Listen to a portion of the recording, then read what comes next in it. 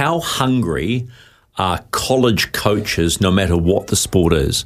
How hungry are they for New Zealand athletes, and is it sports specific to this area?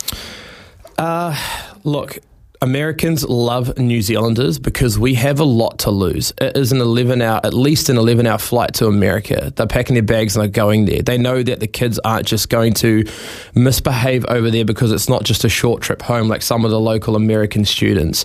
Also, some of the morals that New Zealanders, young athletes grow up with, of like being determined, some of the things that they have inside them of being really hungry to compete well, represent their family.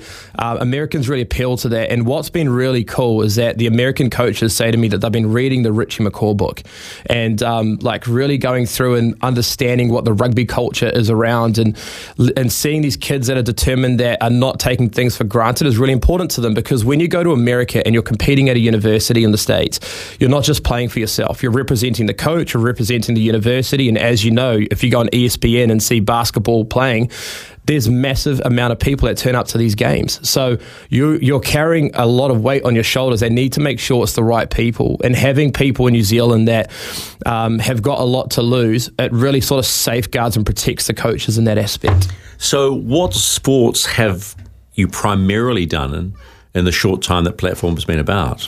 So the sports that we've helped athletes go to the States with is tennis, golf, track and field, lacrosse. Soccer is massive. I know all the people listening to this might be, cringing a little bit by me saying soccer, not football. But if I do say football, they'll be there in shoulder pads, so I can't say that. Okay, because they call it soccer. Exactly. Women,